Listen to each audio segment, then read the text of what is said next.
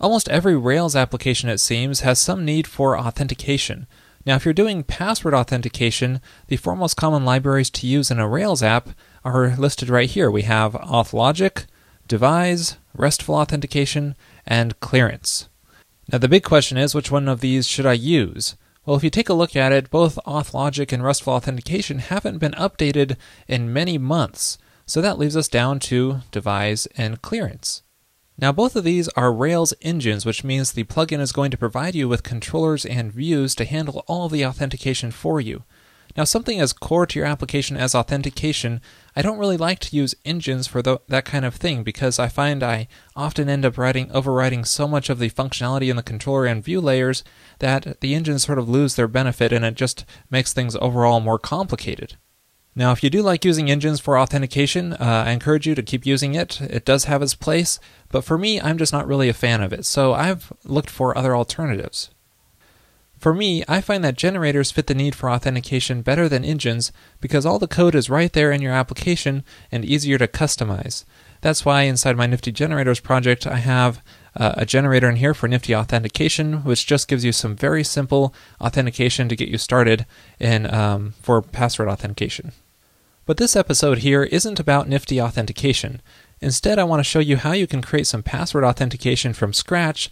That way, when you do use a generator or engine, you have a better understanding of what's going on under the hood. Let me show you.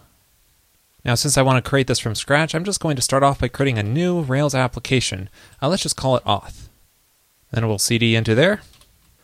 Let's first start off with the sign-up process. So we need a controller for creating users. I'm just going to generate a controller called users, and we'll give it a couple of actions. I'll just do the new action for now. Now we'll also need a user model to go along with this. So let's generate a model called user, and we'll give it an email field, because that's what we use for authentication and uniqueness. And we have the password. Now the password you don't want to store as plain text in the database. That's a definite authentication no-no. So you want to do password hash and your password salt. And I'll get to generating those in a little bit, but both of those are strings. And then we'll just migrate our database to add that table.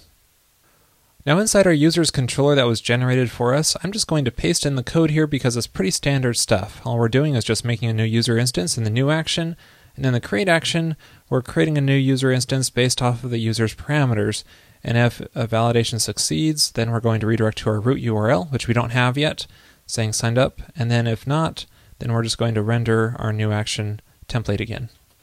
And then we need to change our new template to include our sign-up form. So let's just change this to sign up.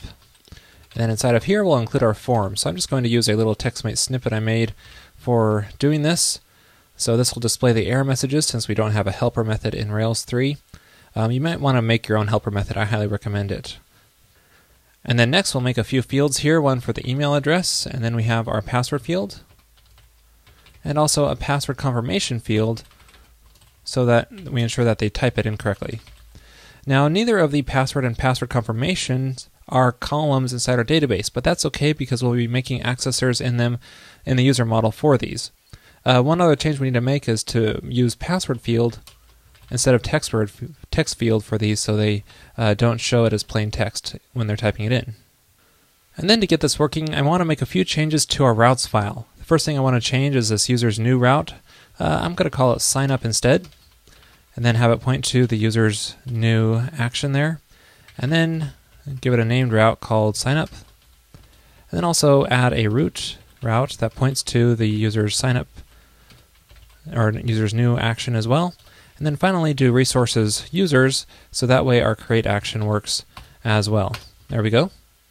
So now when I start up my Rails application and point my browser to that sign up route, what'll happen is I'll get this exception saying there's no method called password on the user because we're trying to make a password field, but obviously it doesn't have that as a column in the database, so it's getting an error message. So inside of our user model, we need to make an attribute called password. That's all we'll have to do to resolve that error, but we also need to have a password confirmation, so we can do that by adding a confirmation validation on our password field, and that'll automatically add that password confirmation attribute as well. And you'll probably want to do other validations here, such as validates presence of password on create, and you could validate the presence of an email address. You could validate the uniqueness of the email address, and so on. Now remember, when we created this user model, we have the password, salt, and hash columns inside of our database, and that's the encrypted form of our password attribute here. So we're going to have to encrypt the password into it. Now I highly recommend using bcrypt whenever you need to do password encryption. So inside of our gem file here, I'm going to add the bcrypt Ruby gem, and then require as bcrypt. There we go. Now make sure to run the bundle command to get it installed. Now that we have that library installed, let's encrypt our password before the user model is saved. So we'll add a before save callback and call it encrypt password, and then we'll add a method in here with the same name, and then inside of here we'll check if our password is present. And if it is, then we'll want to generate our password salt using bcrypt. So we'll just say bcrypt engine generate salt. And then we'll want to do something very similar for our password hash by calling password hash, and then calling hash secret in bcrypt, and passing in our password attribute, which is that accessor method here, and the password salt. And that's it. So now when the user is saved with the new password, we'll get a new password hash, which is the encrypted version of the password, and along with the password salt. So now when we try visiting our sign-up page again, it works. We get our sign-up form, and let's try filling this out. You can see if we do an error, like we don't fill in our password, we'll get password can't be blank. Try creating our user. And it actually did work. We didn't get our flash notice message saying that it was created. That's just because it's not in our layout file, but it did redirect us back to our sign-up page because that is our root URL for this temporary application. And as you can see, if we go to our DB console here, you can see that if we select all of our users, we'll just get our one user record inside of here, and we have our password hash and password salt as encrypted values inside there as well. Alright, we're halfway done. We have a way to create users. Now we just need a way for users to log in. So let's generate a new controller called sessions that'll handle the login form. So I'm just going to have a new action there. So inside the sessions new template that was generated for us, let's rename this title to login. And then for the form here, I'm going to actually use form tag and not form for, because form for kind of implies there's a resource behind it, but here we don't really have a session resource, so we're just going to use form tag and go to the sessions path, which will go to the create action once we make it. And then we want a couple fields inside of here. One is the email field, and once the email is passed in, we want to remember it, so we'll just pass in the email parameter in there as well. And the other one is the password field, and that'll just be a password field tag instead of a normal text field. And we need to make some adjustments to our routes as well. So we have our sessions new route here, which I'm going to rename it to login, and then go to our sessions new route action, and then give a named route called login. And then I also need to add resources sessions so that our create action works. And then inside our sessions controller, we need to add that create action, which is going to be what handles the authentication when the user submits the login form. And inside of here, we need to first authenticate our user. So I'm going to move this into a class method called authenticate on our user model, and we'll just pass in our email and password credentials there that are passed in through the form. So if this call returns a user record, then we know they're properly authenticated. So let's check on that, and if they are, then we'll set their user ID to a session, so that way we can remember it and access it in future requests. And we can also redirect to the root URL with a notice, just simply saying logged in. And then if authentication failed, we'll want to display an alert message, so I'm just going to do flash now alert. We'll just say invalid email or password. I'm doing flash now because I'm going to render a page and not redirect. So because we're going to render our new template again instead of redirecting to a new one. Now inside our user model, we need to add that class method called authenticate, and it takes an email and a password. So in here we want to find a user with that matching email. So we'll do find by email with that passed in email. And then we want to see if the user exists and that his password matches the encrypted version of this password. So we'll see if the user has a password hash, that matches the encrypted version. So we'll need to run that same bcrypt command to encrypt this password, given the user's salt. And then if it does match, then we want to return that user. Otherwise, we're going to return nil. Now I realize this else statement isn't really necessary in Ruby, but it's just good to have the extra clarification that this will return nil when the user fails the authentication. Now before we test this out, I want to add our flash messages to our application layout file so that way we can see if our authentication fails or succeeds. And I'll just do it like this, where we loop through all the flash messages and display them as needed. So here's what our login page looks like. If we try to submit this without anything filled in the fields, it says invalid email or password. If we try to fill it in with the information that I had when I signed up, then it says logged in and I get redirected to my root URL. So that's working. Now we need a way to log out as well. So I'm going to add a new route in our routes file for logging out, and having that go to our sessions destroy action, and having log out as the named route. And then inside our sessions controller, we want to add that destroy action. And then inside of here, we just want to clear out our user ID session, so that way they are logged out, and we'll want to redirect them to the root URL, and with a notice saying logged out. And we could try that out by typing log out in our URL, and that works as well. We're now logged out.